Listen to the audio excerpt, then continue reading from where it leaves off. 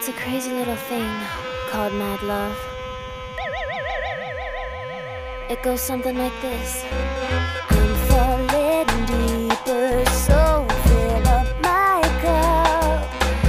Nothing tastes sweeter than mad love. I know I should, but it's so good. I'm never gonna give it up. 'Cause nothing tastes sweeter than mad love.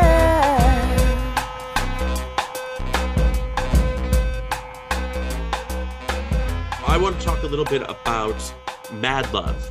That was for, I believe, It would have been around 2004, I think. like the In the Zone era, 2003, 2004. Yeah, I think so. Right around there. I remember because it was a really weird song, and I know for sure Mad Love was started before 2005 because I remember doing that track in my old house, and I remember where I was when I made that track, and that track is Britney and The original doll. Yeah, yeah. Don't you want my iconography? Don't you wanna stay and then follow me? Don't you wanna aim for the stars and see? Don't you want my iconography? The original doll. Hi, everyone. Welcome back to the Original Doll Podcast. I'm your host, James Rodriguez Horton, and we are here with one of your faves, Alex Greggs. Alex has been kind enough to join us on what's going to be a million more podcast episodes. I'm taking over the show. From now on, it's me. Love it. I love it. Alex, thank you so much for coming back. For those who don't know, on the Original Doll, we deep dive into these songs that you know, the songs that you love, global hits, those deep cuts and demos. And for every question the guest answers, we get an item donated to charity. Over the holidays, we were able to give thousands and thousands of new arts and crafts and toys, hygiene products, and more to communities in need. So thank you all for that. We're going to be talking about Mad Love, the creation of it, the samples, everything. So let's rewind back. Where were you at? When was this being created? What sort of mood were you in? Where did this go and come from? Well, the track was originally written for MIA, and she never even heard it because we just didn't send it to her. I just remember making it one night, and I love that sax sample that was, Public Enemy used it, and of course Drum Shaker.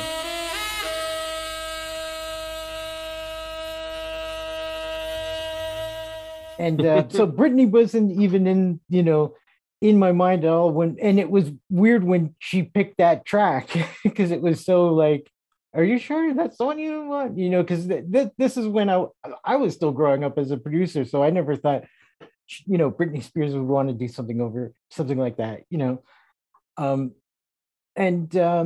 so the course, Mad Love, is over the course of like 3 years. There's there's even like a 2-year gap where, it was written lyrically. Her and Lisa Green did the top line, and then it wasn't until like a couple years later she actually cut the vocal. I think I sent you the email that said she was cutting it or something. Yep. So it was originally faster, and they slowed it down, which was even less Britney-esque, right? Like, if anything, you'd think she'd speed it up, but she slowed it down. I heard like it was MIA. Oh, Lisa Green working on that was faster. It took 2 years. Yeah. So it happened over the span of like 3 years, and there was like a 2-year gap in there of nothingness. She picked the track, sent it to her, and then that was it. Didn't hear anything for like a year. And then I heard back from Lisa, we're going to finish it up. And then like another year went by. And then I think on, like year 2, they sent me the vocals. And I thought, oh, this is really cool, because I was expecting this, they slowed it down. And then I kind of mixed it and did some rearranging and stuff like that. But really, it just didn't need much else than what it originally was. The track was just very bare.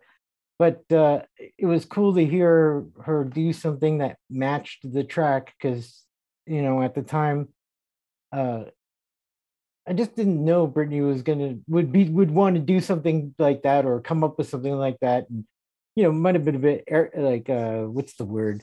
Anyway, like it's not like I didn't think less of Britney, but I just didn't know she had it in her to do something cool and Yeah, snaky yeah. like that. I thought it was really cool for her, and but I also knew that it was going to be a battle with the label because it's totally not what the label would want from her, even though I think in retrospect that stuff like that, those kind of deep cuts kind of solidify pop artists, Mhm. when you've got these really cool ones that aren't meant to be the singles. And that's kind of what I think really lost in music today is everything's about being the single. And this was definitely going to be one of those cool tracks. But But and that's what I think is interesting because even if we go back to like the In the Zone album, Britney has performed Breathe on Me and Touch My Hand for years and years, and neither were ever, these official singles. Neither of them were ever what they were promoting. But yet here she is, even in her Billboard, career medley, she chose those two songs over like some number one songs over those yeah, things. And I think back to those other songs that are like darker, whether it's Early Morning, the Moby produced track, where I'm just like, those counter that taste where it's that commercial side, but then that creative side. yes, yeah. On a project, you have both of those, and that's what I love. So then when you got the vocals, do you recall then what album were they kind of thinking that would be going towards? No, it wasn't. It was definitely not geared towards an album. That's kind of how I work with when I work with artists. I try not to go. I don't listen to the labels because I learned you learn that when they ask for something to do the opposite because that's always what they end up going with. So I Mm-hmm. wouldn't know which album they were in the process of making, but it was that song was literally like made in a bubble with like nobody at Jive, like there's nobody was involved. It was just the three of us, and I think that's why it was cool because there wasn't anybody go, no, I don't know, it's not sounding like number one. Well, and that's one of those things to your point. It's like the label may say, oh, Just wanted to do this cool song, and we hoped it would go on whatever next record, but it didn't. well, Yeah. and so when because you and I talked about it, and you'd been kind enough to send me the documentation of it with like the split thing, that was like October of 2008. That was Yeah, that was like Blackout was already out, like they were prepping for like Circus and everything new was happening. and Lisa, yeah, and yeah, no, you're right. 2008. That's right. Because I think because Lisa's a kind of a go getter, but yeah, Lisa Green, she's a real go getter. So the only time she would be kind of, and I remember she was like adamant, we got to get these splits. That so I think there was some actual talk of it going on an album, and that's so whatever album came or was being done in 2008 was probably when it was being considered the For most. Circus. I guess it would have been for Circus then, yeah. Well, and that's one of those things where what I find interesting is because so that was Circus came out at the end of November 2008. The correspondence that you sent me was like a month and a half before, which meant they were probably like, hey, we're looking for those That deluxe tracks. We're looking for yes, those to kind that's of throw in there. that's the timing sounds about right, yeah. Because I remember it was like real like, we need to sign it now. It was like a quick thing. And Well, yeah, and but that's it like it was being made over the course of these years, and it was just a cool because it was made in that bubble. It's just no fun sometimes when you're dealing, especially with her, because there's everything was just there's so many people around.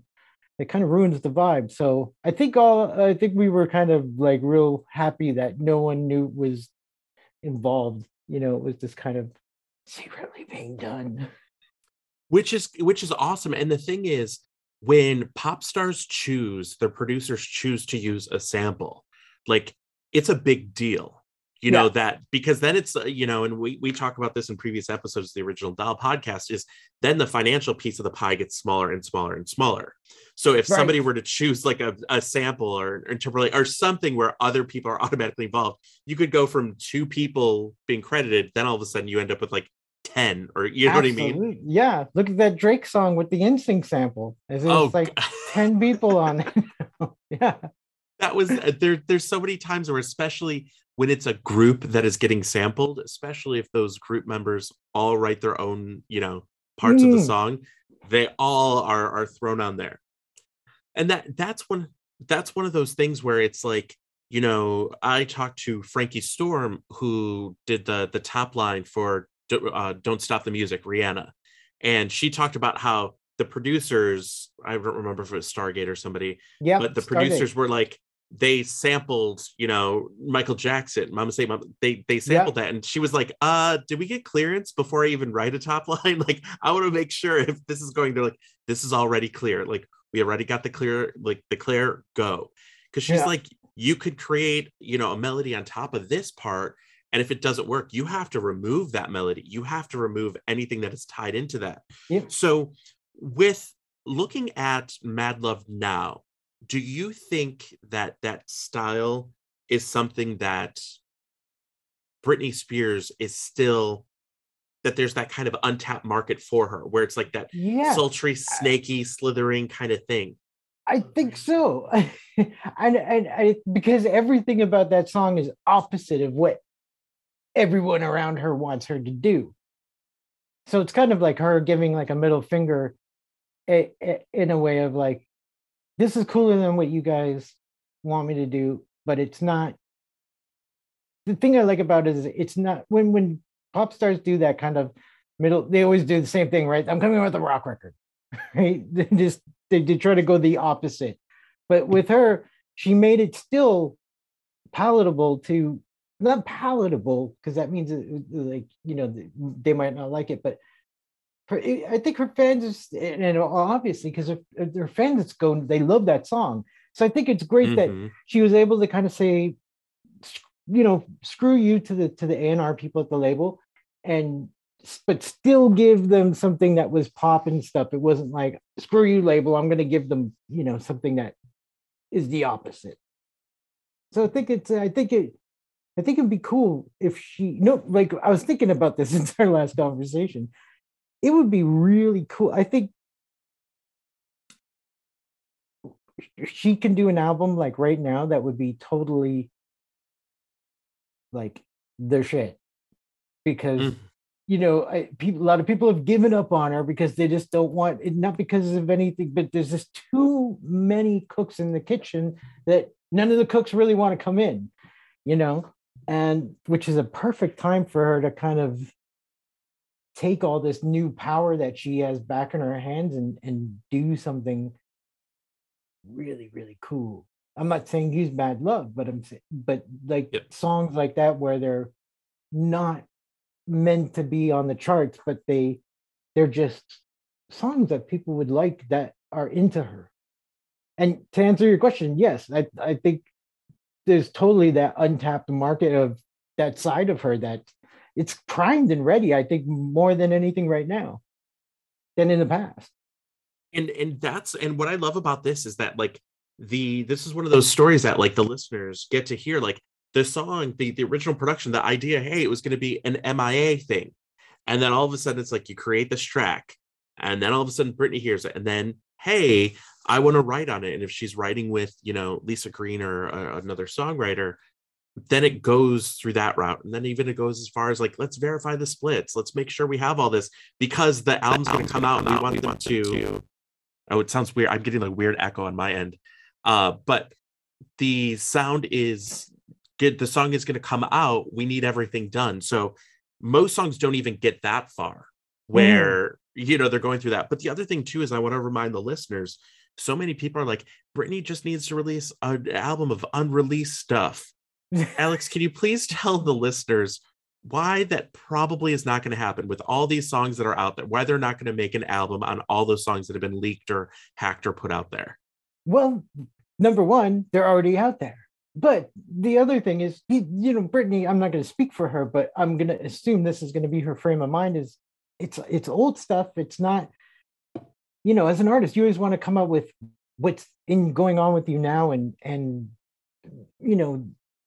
it wouldn't be anything new. Like the only thing that would give are all these songs would get an official stamp on it. Because really, there is a Britney album out there of unreleased stuff. The fans have put it together.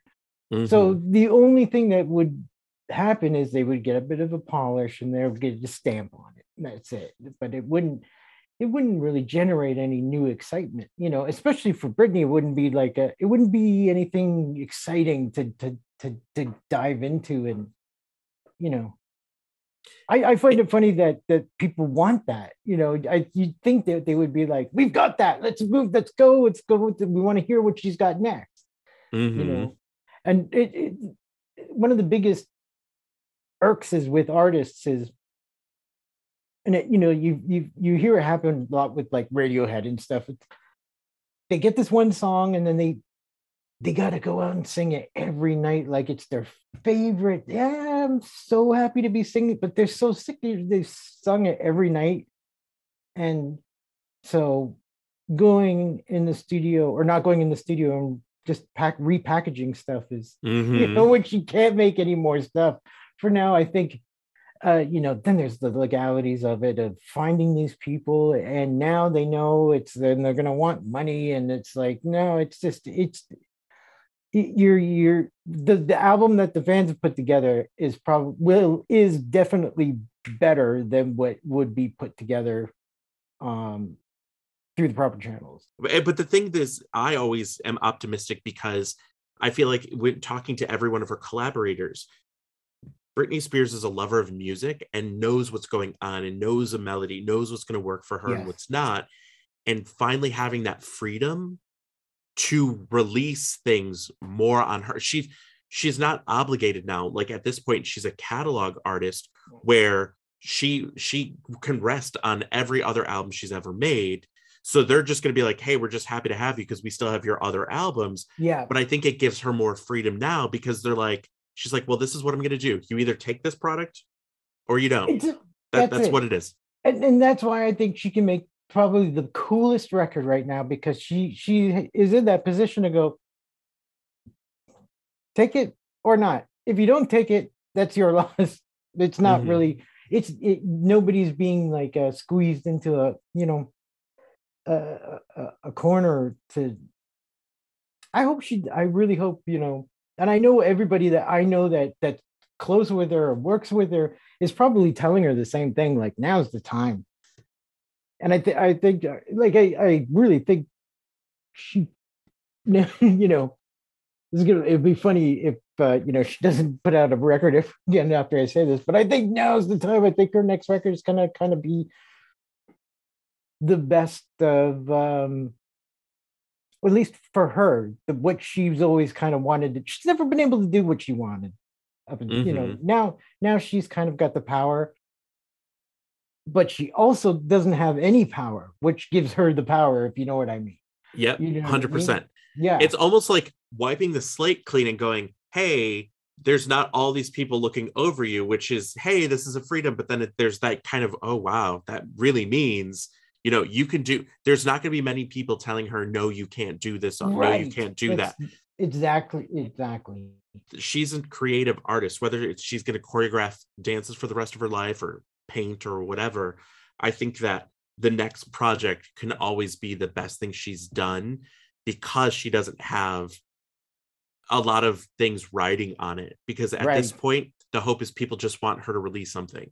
That's what you can hope for. Just release it. Is it going to go number one? Maybe, maybe not. You don't know. You know what I mean? But I think what's cool is, like, I look at, you've given me the honors of listening to like almost like 40 of these different demos and things like that, where it's like you're all across the spectrum. And I just think, like, that's what I love about, Britney Spears herself is she can do anything at this point. She can go this route. She can go that route, and it leaves it open. Yeah. Yeah. All the songs that she was involved in, especially during the Britney album and In the Zone, have often become the fan favorites. Yep. Mad Love, She'll Never Be Me. These ones that Britney was really there, like involved in, like Mad Love coming out where it's years, legitimately years in the making. Yeah. It's still, somebody still believed in that song. It's a little edge in that could to bring it up to that, to keep it going. I mean, Yeah. Lisa, like a month before, is like, here, split sheet, we're all good. Britney's there. We're all good to go. Like, let's go with it. Yeah, I've never had a song that bubbled up over time. Like it was.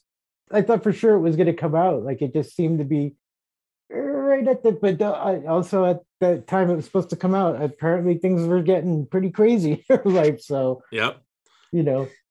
And so I think that what's been fun is, especially talking with you and many other people, is during the Jive era, everyone knew what was happening because you had Clive, you had all these people saying it's all in-house. The people you work with are all in-house. Britney, you want to work with this person, they're in-house.